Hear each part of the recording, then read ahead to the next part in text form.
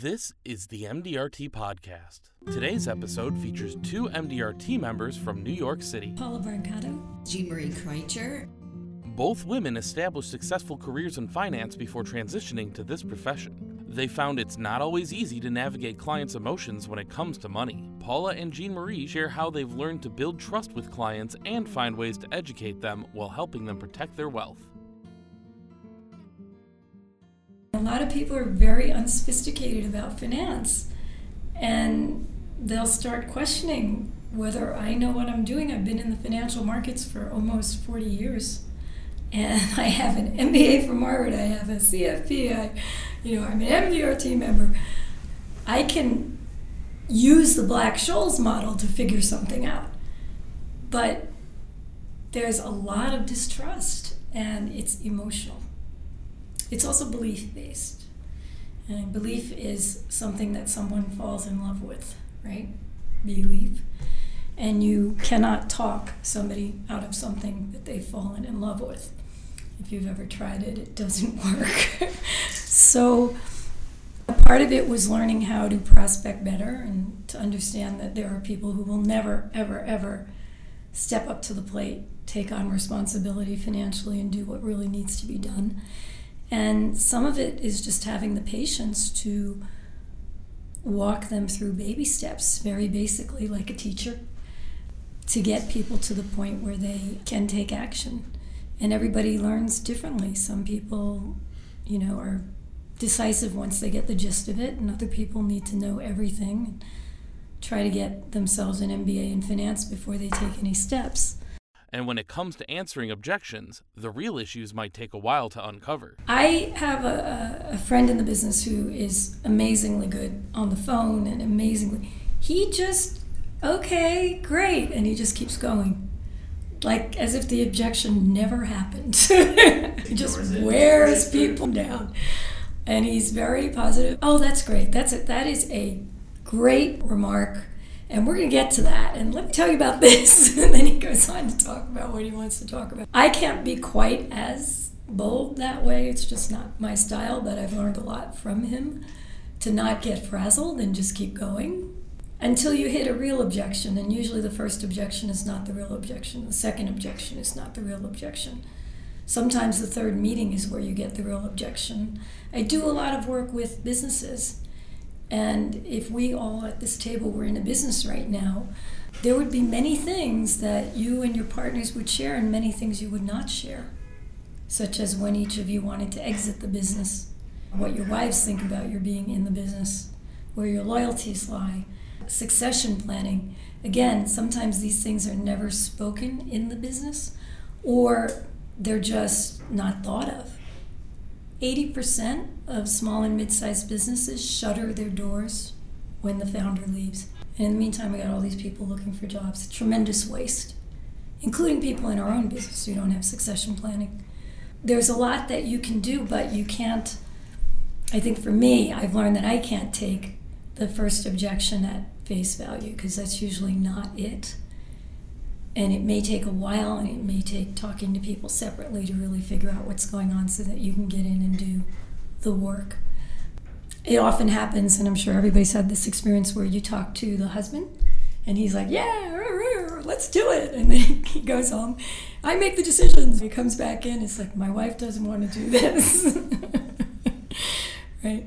So trying to have the decision makers at the table. And often couples, or just like partners, will have very different views on what should be done. Sometimes they haven't talked about it. I've had situations with young couples where we ask, so you have how many kids? 1. Do you want any more? And the guy's like, no. And the woman's like, yeah. Or vice versa. And then they look at each other. Or couples who retire. Sometimes I do a little exercise with them. And I say, just write down on a piece of paper, each of you separately, don't look. What age do you want to retire at and how much money do you need? I've never had a couple where they've agreed. Never, ever. So another discussion people don't have sometimes until it's right upon them, which is a hard time to start planning.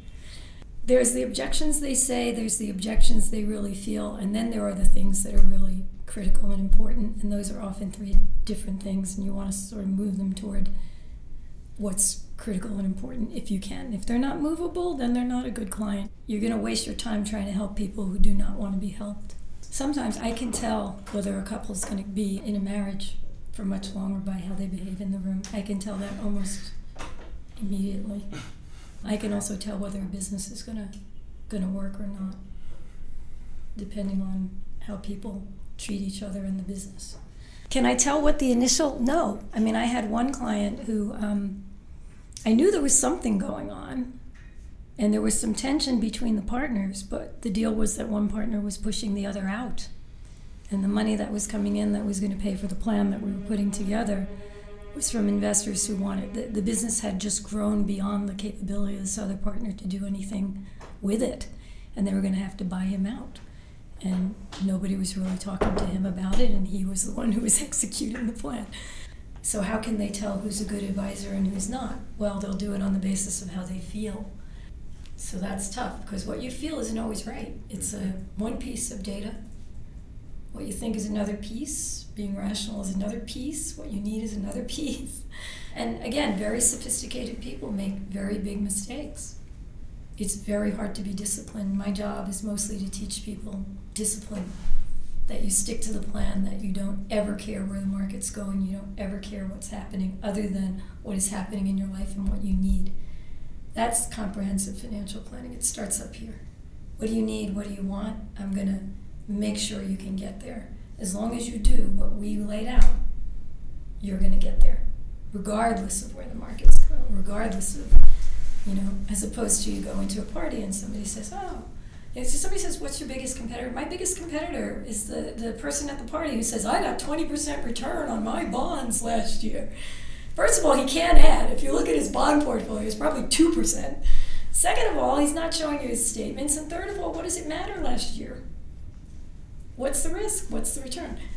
Jean Marie works to identify her clients' true risk tolerance, then make sure they are invested correctly. I do a really good job so I won't get phone calls in the future, because I tell them it's going to happen up until the day you die. So if you can't handle that, maybe investments aren't for you. I don't need another client. It's like, so you got to be able to handle the rise and fall of the market. I walk them through the risk tolerance, and it's pretty strict. Even if you're conservative, it's a big drop. The most aggressive is, say, a 43% drop. And so all my clients are aggressive investors, but I like to really make sure they know what that means. So I tell them, okay, and so if we had 100, that means now we have, 57. How do you feel about that? And they're like, yeah. So then I give them their real figures, and I tell them, okay, now we have this, and the next day we have, or at the end of the year, or at the end of the month, we have Y. And if they hesitate even a hair's breadth, I tell them, you're not as aggressive as you think. So I tell them, why don't we move to this level? And I said, but I'll tell you what, that means you have to invest more a month. If you can't handle that gyration, you got to throw a little more at it. So we come to some agreement there. So when we have a 4% drop or a 5% drop, I'm not expecting a call. In fact, I get a couple of calls that want to invest more. They go, isn't this what you would call an opportunity? And I go, boy, you listen in those meetings, don't you? And I go, yes, it's an opportunity. So we talk about how much to put in. Suppose somebody comes to me with $800,000. And they say they're changing they want another advisor. Okay, we have a whole conversation of why they don't want to be where they are. If they say to me, I lost money, I say, I'm going to put you in the same stock market. So I need to know what you really don't like about that person. If it really is that. Now, everybody else has a different way of handling it. People might say, I can do better. I never say that. I'm going to put you in the same stock market. I'm with you 100%. So if you don't like the stock market, you're not going to like it with me. And I said, but maybe, how often do you meet with the person? Well, maybe they never meet. Maybe they talk on the phone. And I say, maybe you want a closer relationship, because you have to meet with me twice a year.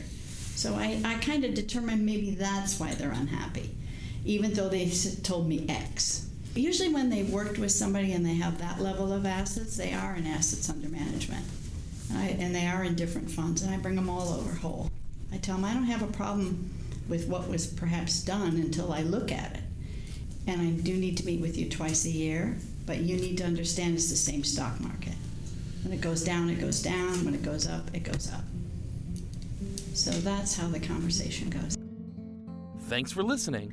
If you'd like to subscribe, please find the MDRT podcast on iTunes or SoundCloud. We'll see you next time.